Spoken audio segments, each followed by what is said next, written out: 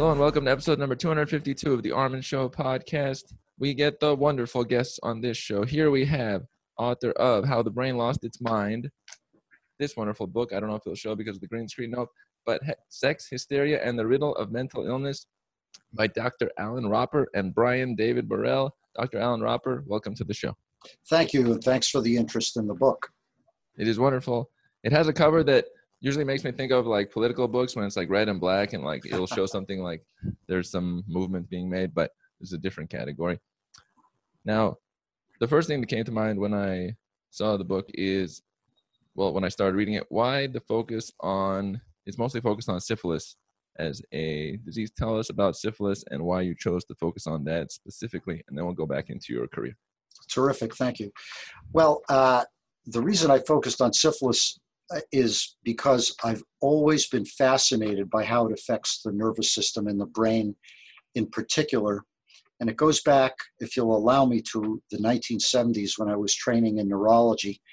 While today it would seem incomprehensible, one of our jobs as neurology residents at the Mass General Hospital was to run what was called the Lues Clinic, L-U-E-S, which is a word that's used for syphilis. And every other Tuesday morning, we had to line up all the patients who were being treated for neurosyphilis, put them in little cubicles in this long brick building where the neurology clinic was, and do spinal taps to check if the penicillin was working. So I was one of the last people to actually come in close proximity to neurosyphilis. It's had a huge recurrence now, but it utterly fascinated me. At the same time, it was the waning days of psychoanalysis. And in Boston in particular, Freudian psychoanalysis had a complete grip on academic psychiatry. And the whole idea that Freud might be onto something juxtaposed with this organic illness of the brain that produced insanity, paranoia, depression, delusions, hallucinations, just captivated me. So I knew I was going to write this book now for 40 years. That's why I'm doing it.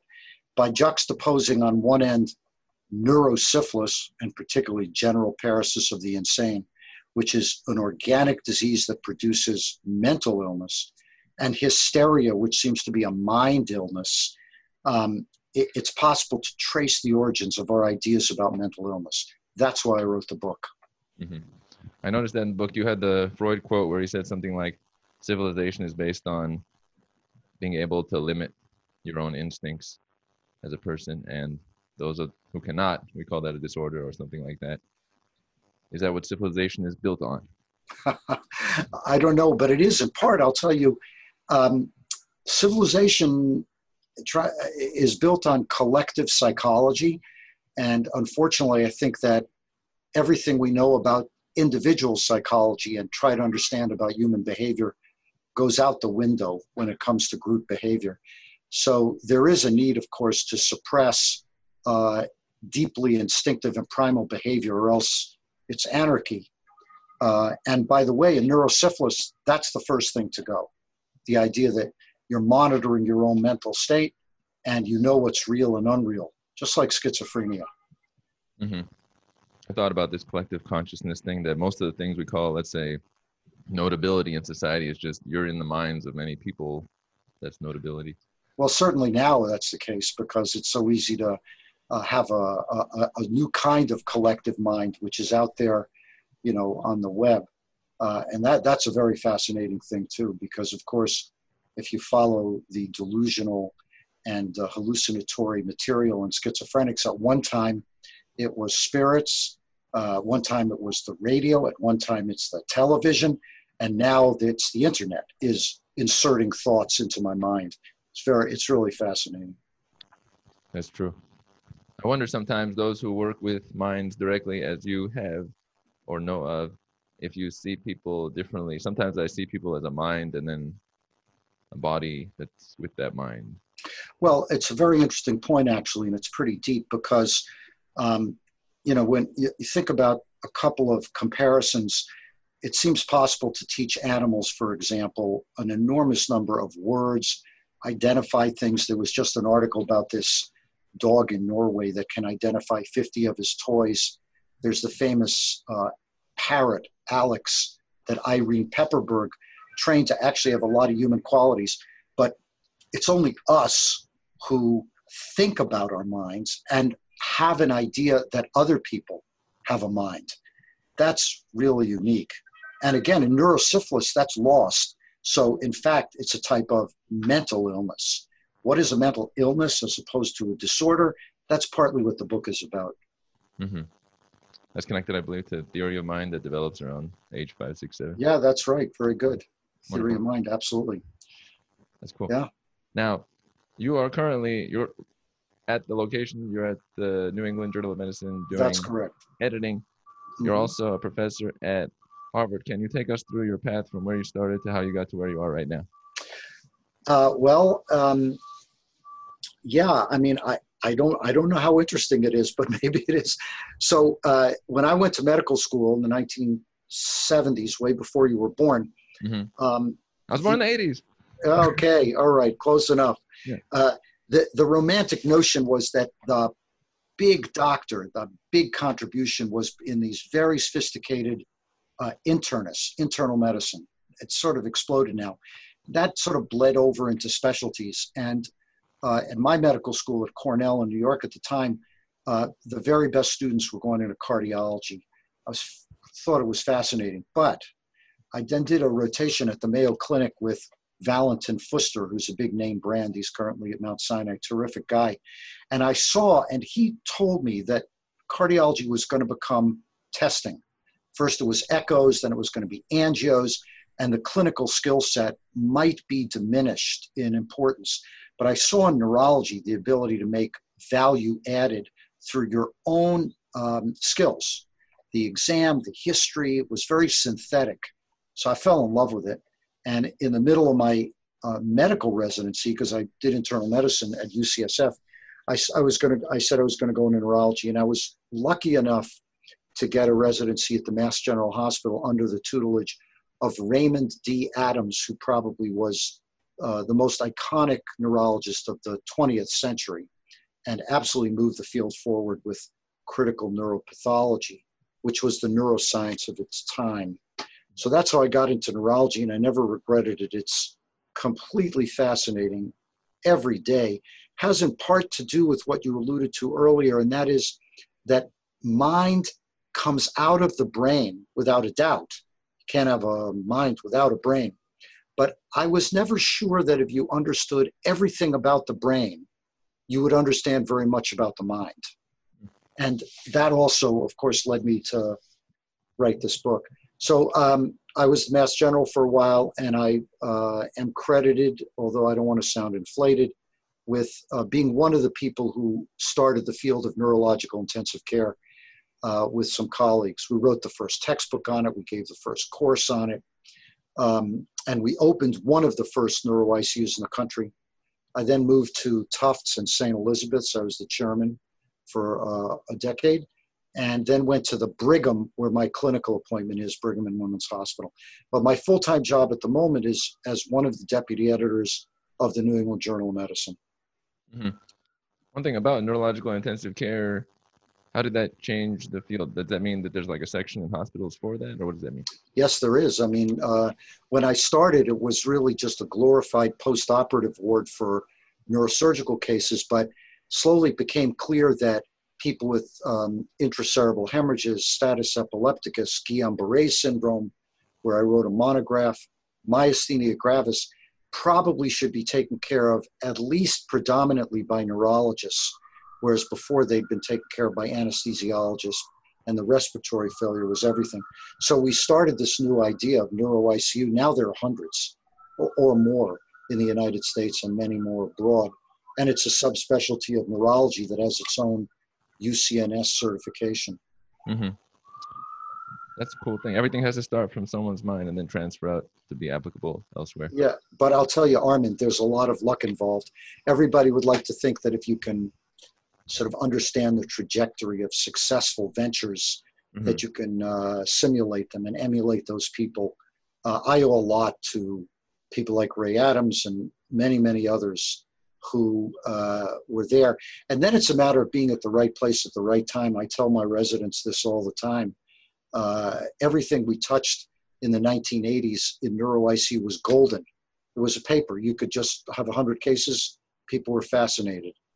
Now, of course, I'm seeing papers that are mainly randomized controlled trials that are moving the field forward, but at the expense at times of the clinical skill set.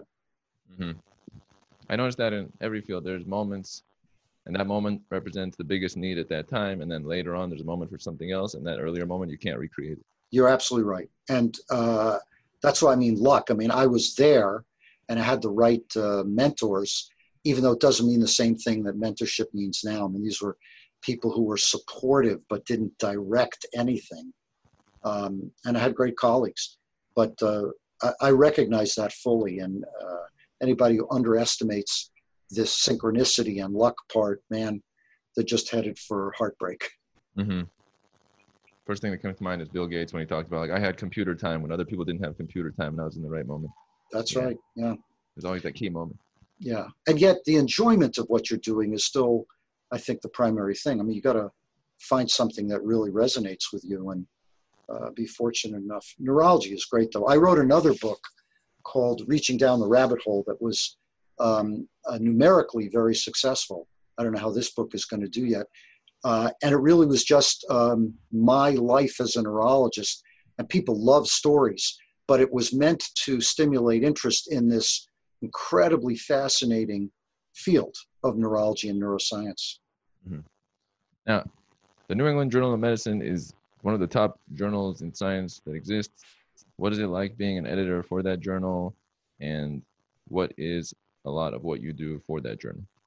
You know, people ask me all the time because it seems like a digression from the 40 years of clinical neurology that I've done. Decades and decades. Yeah, right. So it's a little hard to explain. First of all, most people don't understand that it's a full-time job. It's really a 80-hour-a-week job. There is a work product. What you read in the New England Journal of Medicine is, of course, the proprietary work of investigators who have original research that they want to project to the medical public and to change practice for the better, which is the mission of the journal. But every word that you read has been rewritten by one of the deputy editors virtually. It's an extremely critical journal, very high standards. And people depend on it for a good reason, because everything has been scrutinized, scrubbed, often rewritten. So that's the end of the process for the deputy editors. There are 6 of us with subspecialty interests. And along the way, there's a lot of other stuff. So just to give you an example, last year, the journal got 19,000 submissions, of which about 40 or 45% were original research.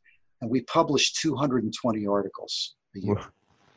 So now we published a lot of other things. Images, very popular, the most popular section of the journal. Residents send stuff in. Perspectives, of course, editorials, and very important review articles, which undergo the same kind of scrutiny. But the core mission is these original research articles, the majority of which are big randomized trials that are meant to answer a singular question. Does removing amyloid with a drug improve Alzheimer's disease? Question. Answered. Does thymectomy improve myasthenia gravis? Question. Answered. And so on and so forth. Cardiology, and now, of course, oncology, which is the current darling in these PD-1 and PD-L1 cell cycle blockers. Fascinating. Everything is incremental. There are very few revolutions because the ideas come first and the experiment, the trial, comes second. But nevertheless, the corpus of it is the canon of medicine now, going back 200 years. The journal's 202 years old, or 203 years old now. Mm-hmm. That makes sense. Oncology right there makes me think of, I had a past guest, Dr. Azra Raza from Columbia University, and she's had a lot of papers published across many fields. Is oncology in its moment? What would you say has its current moment the most as far as fields in the paper? I would say right now, the resonant spot, despite the coronavirus, which the journal publishes oodles of articles on very quickly. Right now, because of the huge jump in ability to prolong people's lives and improve their quality of life, I think it's probably oncology. And Dan Longo, our oncology editor, who used to be at the NIH, does a terrific job with them. But who knows what's next? It could be the breakout medical science could be psychiatry next, because of everything that this book is about. I mean, if we keep plugging away and understand brain sciences, will we reframe the way we think about the mind and the sick mind? Right. I had a guest, David Sinclair, from also Harvard Medical School, and he's an anti-aging individual. And it seems like a few anti-aging books have really popped up, and our mind is the key, I think, in that view.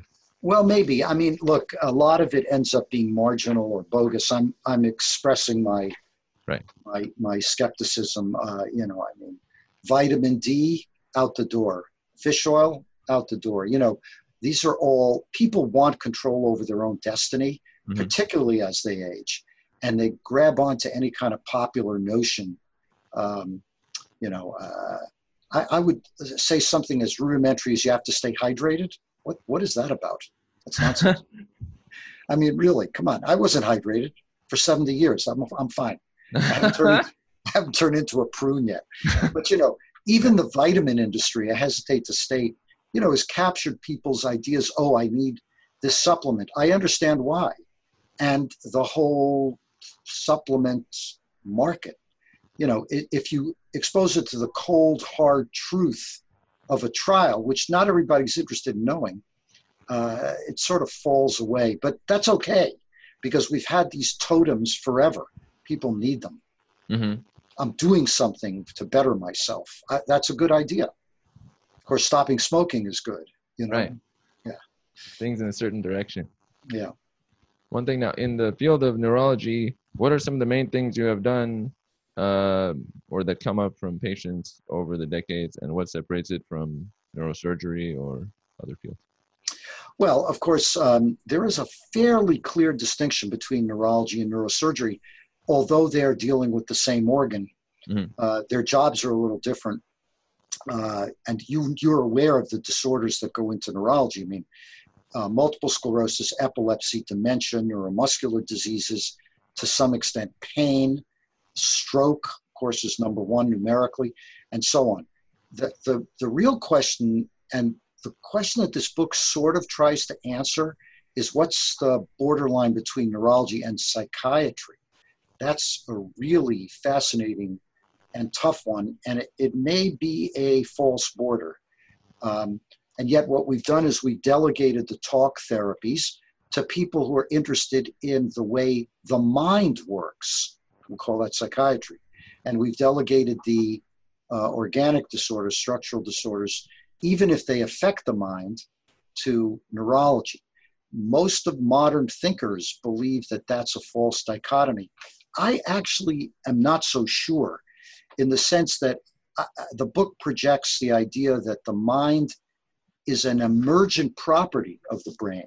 That is, you know, a lot of things are clicking, but it's not deterministic. You can't tell what the next thought's going to be. You will never be able to read people's minds, no matter how sophisticated brain scans are. And therefore, the mind has its own science that is respectable and worthy of investigation. That's Freud. I mean, you know, people have thrown Freud out for good reason, because of the doctrinaire way in which American psychiatry adapted it and ran with it.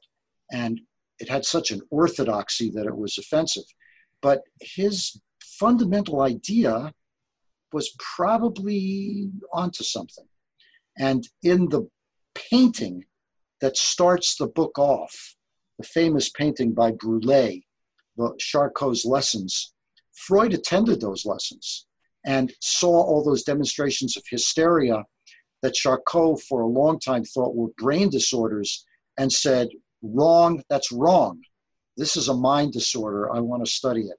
And of course, that just launched, you know, psychiatry.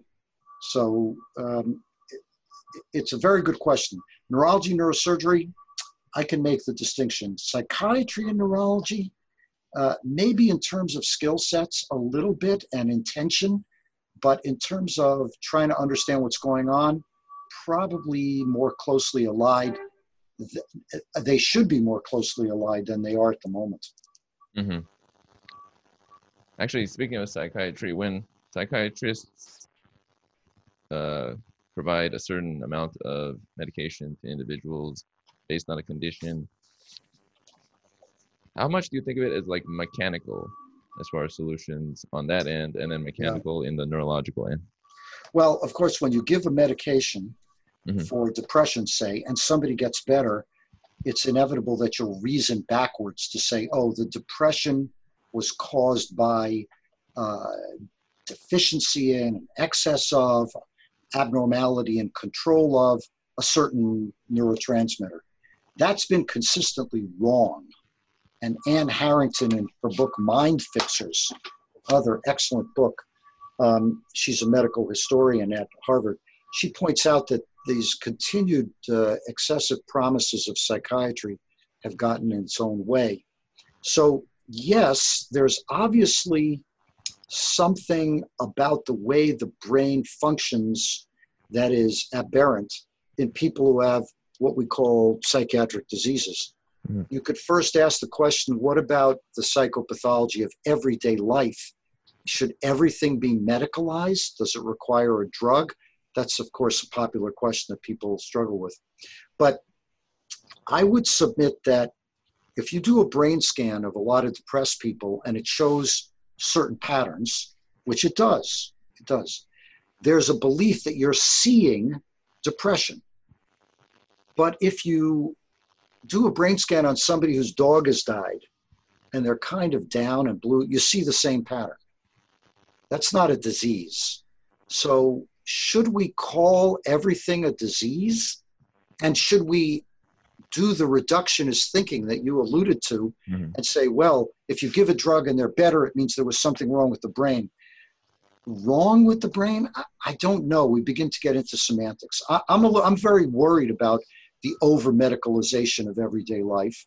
And of course, it's easy for me to get on the bandwagon that, medications are overprescribed, but I'm not authoritative there, so I'd be out of my league. Mm. Interesting. Yeah, sometimes I think do you think of the brain as like a system ready to go, and then you give it stimulus and then it goes? Because that's sort of how I processed it. It does as much as it can. If you took away some percentage of the brain, it still functions like after a stroke, and it just processes as applicable as it can. Well, I think it does, absolutely. But what's of interest is what's left. What does it do if once you damage it? Right. And that's a question until recently that was for philosophers. I wrote an editorial for the New England Journal called "Cogito Ergo Sum," mm-hmm. which is Descartes' "I think, therefore I am," mm-hmm. And it was in relation to this spate of articles about brain scans in unresponsive people, mm-hmm. that demonstrated some degree of cognitive ability. So, for example, you took somebody who by bedside exam was unresponsive, and you did these scans, you could show that if you asked them to play ping pong in their mind or tennis, you could see various areas of the brain lighting up. If you asked them to navigate their house after walking into the front door, you see the non-dominant parietal region light up, or dominant parietal region, sort of the external map of the world. So, what's left of the human being after the brain is damaged is an essential question, because it speaks to how to treat those people, and it speaks to what personal responsibility is. My brain made me do it. I'm a criminal. It's not me. My brain made me do it. Where does free will come in? Very touchy question. I think brain scientists, neurologists should be the ones to answer those questions. Mm-hmm. That makes sense. They have the basis for it. Now, actually, in your field, what is the most common condition people have come into you with? And also, separately, I kind of want to focus on also syphilis. How how does syphilis, as described in the book, connect with the sexually transmitted disease that people think of?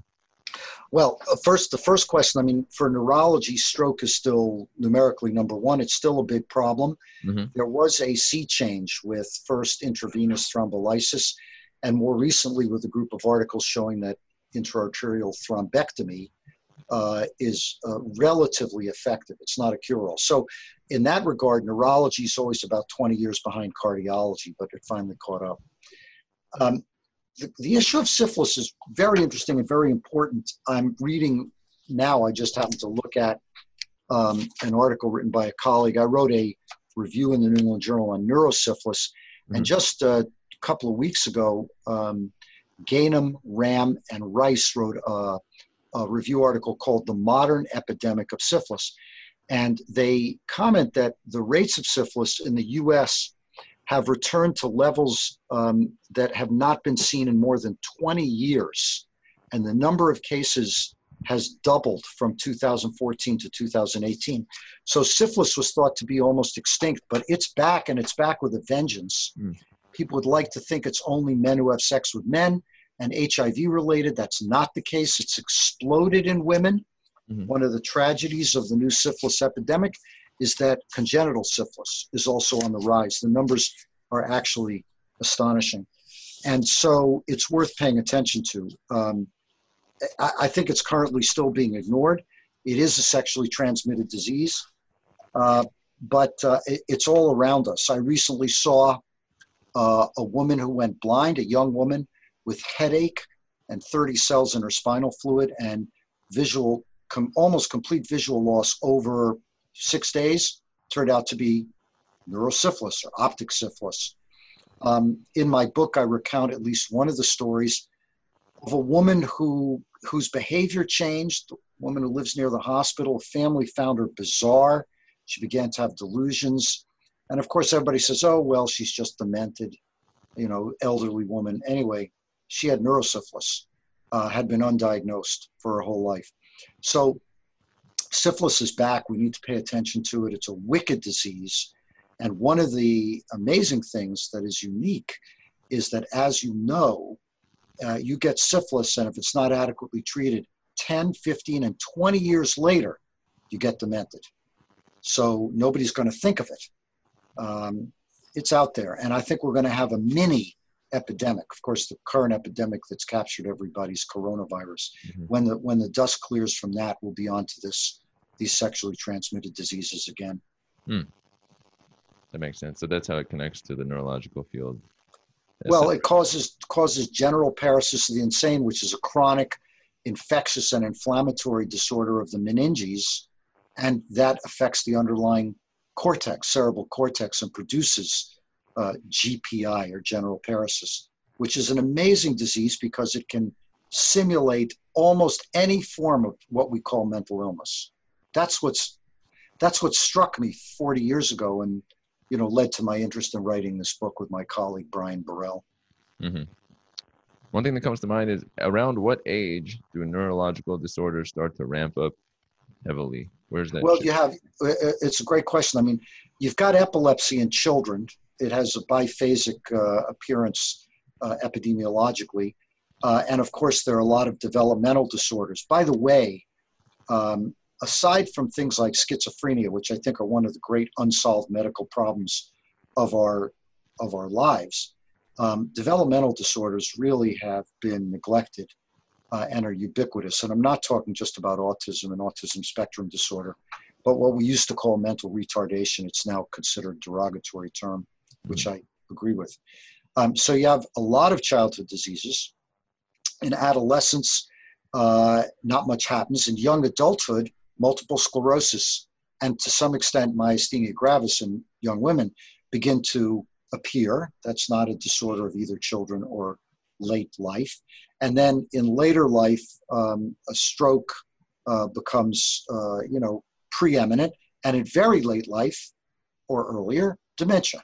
So neurological diseases do have a age distribution, but they are tricky, slippery.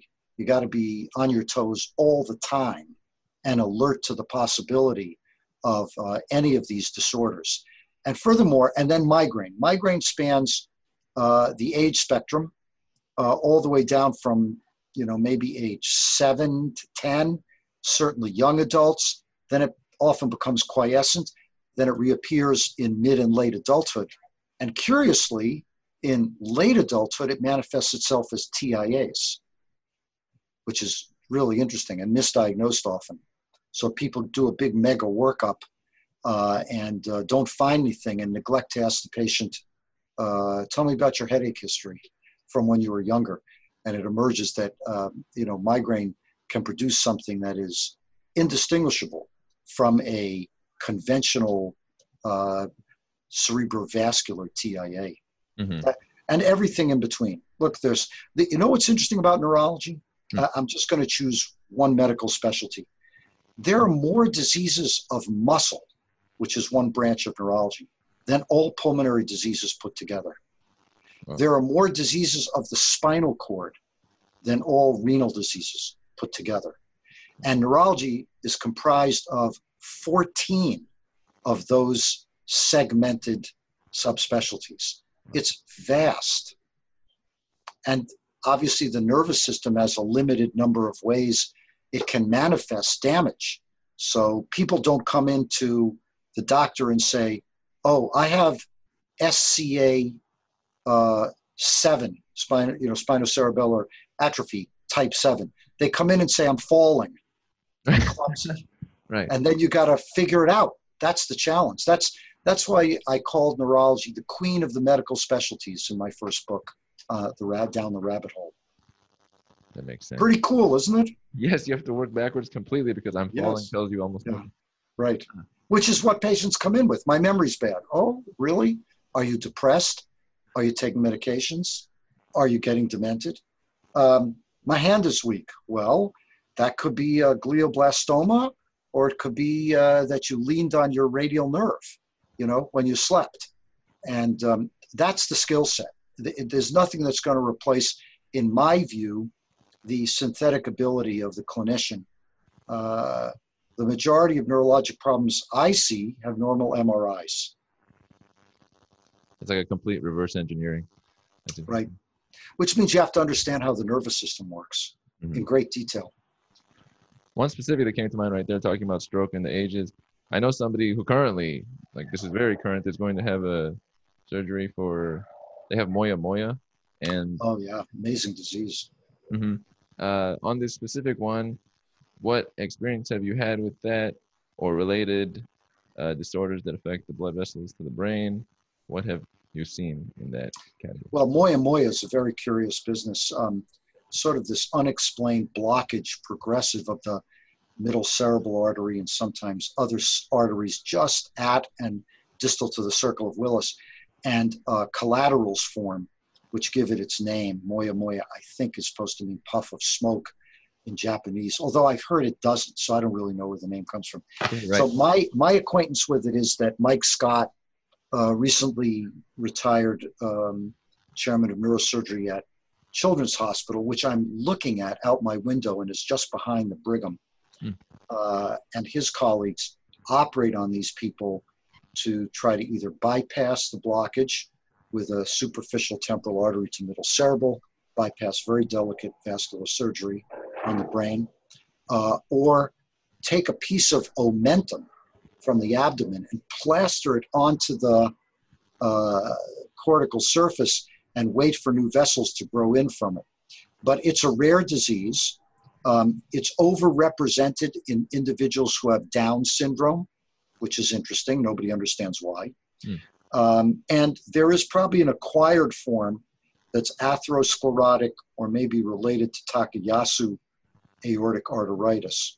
It's a rare disease, but it's one of the people present with TIAs, headaches, sometimes cerebral hemorrhage. It's one of the rarest forms of stroke, which is still the big ticket item in clinical work in neurology. Yeah, it makes sense. I visited that individual at the floor, and she's in her 30s. So compared to the rest of the people on the floor, they're all older. And then I think it's less common that a stroke or related to that would happen around that age, but it's a specific condition that's rare. Yes, it is rare. It's fascinating. Nobody quite understands it. As far as I know, it does not have a known genetic basis, but there's something in there because of the propensity of Down people to acquire it. Hmm. How often is it that a disorder or something like that, the actual root cause is found? Is that not common, or is it an occasional discovery that this receptor or something? Well, it depends on how far back you want to go, but currently in neurology, the majority of disorders do not have an essential cause, Hmm. by which I mean multiple sclerosis. Yes, the symptoms are due to demyelination and other types of damage, which can either be inflammatory or in some cases purely humoral, mostly inflammatory and demyelinating. But why? What's the underlying immune, if that's the cause? Root cause, not known. And that could be said for virtually everything. Even the epilepsies in children, many of which have genetic markers. In other words, you could say this marker goes with this type of epilepsy. How does that marker produce the epilepsy? In a few instances, we know sodium channel disorders. If you move over to psychiatry, you take something like schizophrenia. Schizophrenia is a graveyard of theories. Everybody had a theory. It's a graveyard even for neuropathologic investigation. But we don't know what causes it. And it's led some people to say it's not a disease. So in the book, we devote a chapter to Thomas Zaz, who's a prominent gadfly from Syracuse, who wrote a blockbuster book called The Myth of Mental Illness. He said, to be a disease, the organ has to have something wrong with it that you can identify. And because he took schizophrenia because it was provocative, you can't identify what causes this. It's not a disease. It's a fabrication of psychiatry. Now, that may be an exaggeration. Not too many people believe that. But he was onto something important. Take something else that we spend the chapter on the book, Tourette syndrome. Mm-hmm. Now, everything about it is neurological. Although, by the way, for a long time, the psychoanalysts thought that it was repressed sexual energy and so on and so forth, which is probably nonsense. But here's a disease or a disorder. I'll call it a disorder because a disease should have a cause, in which people have utterances, flinging movements, obsessive compulsive behaviors. I mean, that's got to be a disorder of the brain. But we don't have a clue what's wrong with the brain in that. A clue. We say that, well, if you give certain drugs like Haldol, going back to your question about psychiatric drugs, the movements are suppressed to some degree. Therefore, the dopaminergic system must be involved. Well, that's not an explanation. That's just some intermediary, So what is a disease? Is schizophrenia a disease? Yeah, of course it's got to be. Has some genetic loading, not a lot, but it does. Is Tourette's a disease? Well, it's got to be a brain disease, but it's better if we call it a disorder, because for the majority of these things, we don't know the etiology. Whereas syphilis, yeah, I can show you the spirochete under the microscope. There it is. I can show you the damaged neurons right under it. Closed loop disease, even though it causes mental disorders. That's how it manifests itself. So that's what the book is about. That's what's fascinating. We're constantly taking our own mental temperature. We're also constantly persuaded something's wrong, which is a curious thing, right? Is that right? We're always looking for, I don't know, what's wrong with this picture? What's wrong with me? Why do I need a therapist? Well, I don't know. Is that a brain problem or is that a mind problem? It's true. We sometimes look at the functional nature of something. If it's working, then it's probably good. If it's not working. Yeah, that's true too. Of course, medicine works like that, right? It didn't mind using penicillin before people understood what it did. That's true. Also, mercury, I believe, was mentioned. Yeah, well, there's a lot in that. I don't think mercury actually worked, but it's open to question. Or fever therapy. Mm-hmm.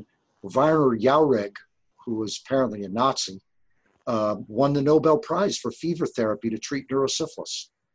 Right? Does it work? I don't know. Right. It's always a constant. It's a Yeah, constant battle. we're not going to go back and test it. Right. That's not a thing. Now, one thing I wanted to go back to that I didn't include, but why was the title of the brain actually called title of the book, title of the brain, classic, title of the book called How the Brain Lost Its Mind? What's the main distinction you try to present there? Okay, it's a play on Leon Eisenberg, the prominent Harvard psychologist, who commented many years ago that psychiatry at one time was brainless. In other words, it was all about the mind, psychoanalysis, and how the mind works and all these mechanistic ideas, which are mainly fabrications. But he said it was in the modern era at risk of becoming mindless, sorry. So there was, yeah, there it is. That's a Freudian slip. Yeah. Armin, you know what a Freudian slip is? Yeah. Uh-huh. No, it's when you say one thing and you mean your mother. So no, that he said that psychiatry in the modern era of psychopharmaceuticals was at risk of becoming mindless. That is, everybody assumed that you could reason back to brain function. And you just had to treat the right neurotransmitter system and you would fix people up. That ends up, of course, being a false god. So it's a play on that. I think that neurology and psychiatry maybe has lost its way a little bit because modern neuroscience really thinks in a reductionist way that if you understand everything about the brain, you would understand the mind. And a number of people, including Hewlings Jackson, a famous neurologist who described sequential movement of epilepsy, by the way, and his wife, who is his second cousin. Oh. He said that he used this term emergent property, that of course the brain is a platform for the mind, but then it sort of works by its own rules. So the title of the book is meant to evince the idea that the brain lost its mind because of neurosyphilis as the first big psychiatric disorder. We need to get back to understanding the mind. And that's a paradoxical thing for a neurologist to say, right? Because I'm supposed to make everything about the brain. Right. It kind of reminds me, Michael Graziano, I once had him on, he talked about rethinking consciousness, and he talked about the brain basis of consciousness. It's sort of emergent attention. Yeah, the issue of consciousness is much more complex, and I tried very hard not to get tangled up in it in the book, because you don't have to take it there to really understand the history of our ideas about the mind and its relation to brain, and why we landed where we are now with this psychopharmacology craze. That makes sense. One thing that comes to mind, I look at a lot of different scientists. Who are some of the scientists or researchers that you look to or read from? Obviously, you read a lot of people's papers, so more than most. But is there any specific people that come to mind or fields you like to specifically look at? Thanks for asking. I'll tell you. One of the most original thinkers of the late 20th century in neurology, talking about neurology right now, highly underappreciated because he was so quirky and idiosyncratic, is C. Miller Fisher, who wrote a number of casual articles. He was, of course, one of the people who advanced the neurology of stroke immensely by his pathologic studies, careful clinical observation. He wrote things on free will, and on mind, on pain, on thinking, and asked the question whether introspection is an appropriate or valuable way to think about the brain and the mind. That is, to think about what's happening in your own mind. And so I just find him fascinating. He's been lost as a writer. He was brilliant, but considered a little nutty in modern terms. So he's one of the people I read that I would point out to medical readers. And then I read all this consciousness stuff. I think Damasio's book, Descartes' Error, things like that, I've learned a lot from, utterly fascinating. There are other people I found a little disconnected, but that's personal preference. Right. One thing I like to do usually is taking into account the material in your book and or what you have done, what is the message you would want to let all people know about something you represent, or what you would want them to know about your field or the mind? With regard to the book, I'd like to suggest that neurosyphilis, syphilis of the brain in particular, general paresis, set us on a course of thinking that every mental disorder will be explained in a similar way by a fundamental problem in the brain. That may or may not be true. It's a very unpopular stance, but I'm just asking people to think about it, and at the same time to think about the margins of what we experience in everyday life, and where the line is between that and true mental illness. It's something we have not been able to establish. In terms of medicine in general, I'd say that if you want to have a great ride in your professional career, consider neurology. It's, of course, exploding now in a recent neuroscience way. And finally, what you were kind enough to bring out earlier, I don't believe in luck, not waiting for luck to strike, but I really am a little bit tired of everybody being in love with their own autobiography and thinking that, they did it. There's so many things along the way you can't predict, so you got to enjoy the ride. That's a very valid point. Take into account all the details that brought you to where you are currently. That's wonderful. I would like to thank you for having been on this wonderful episode of the show. Thanks so much, Armin. I really appreciate it, and good luck. Thank you. And we are out.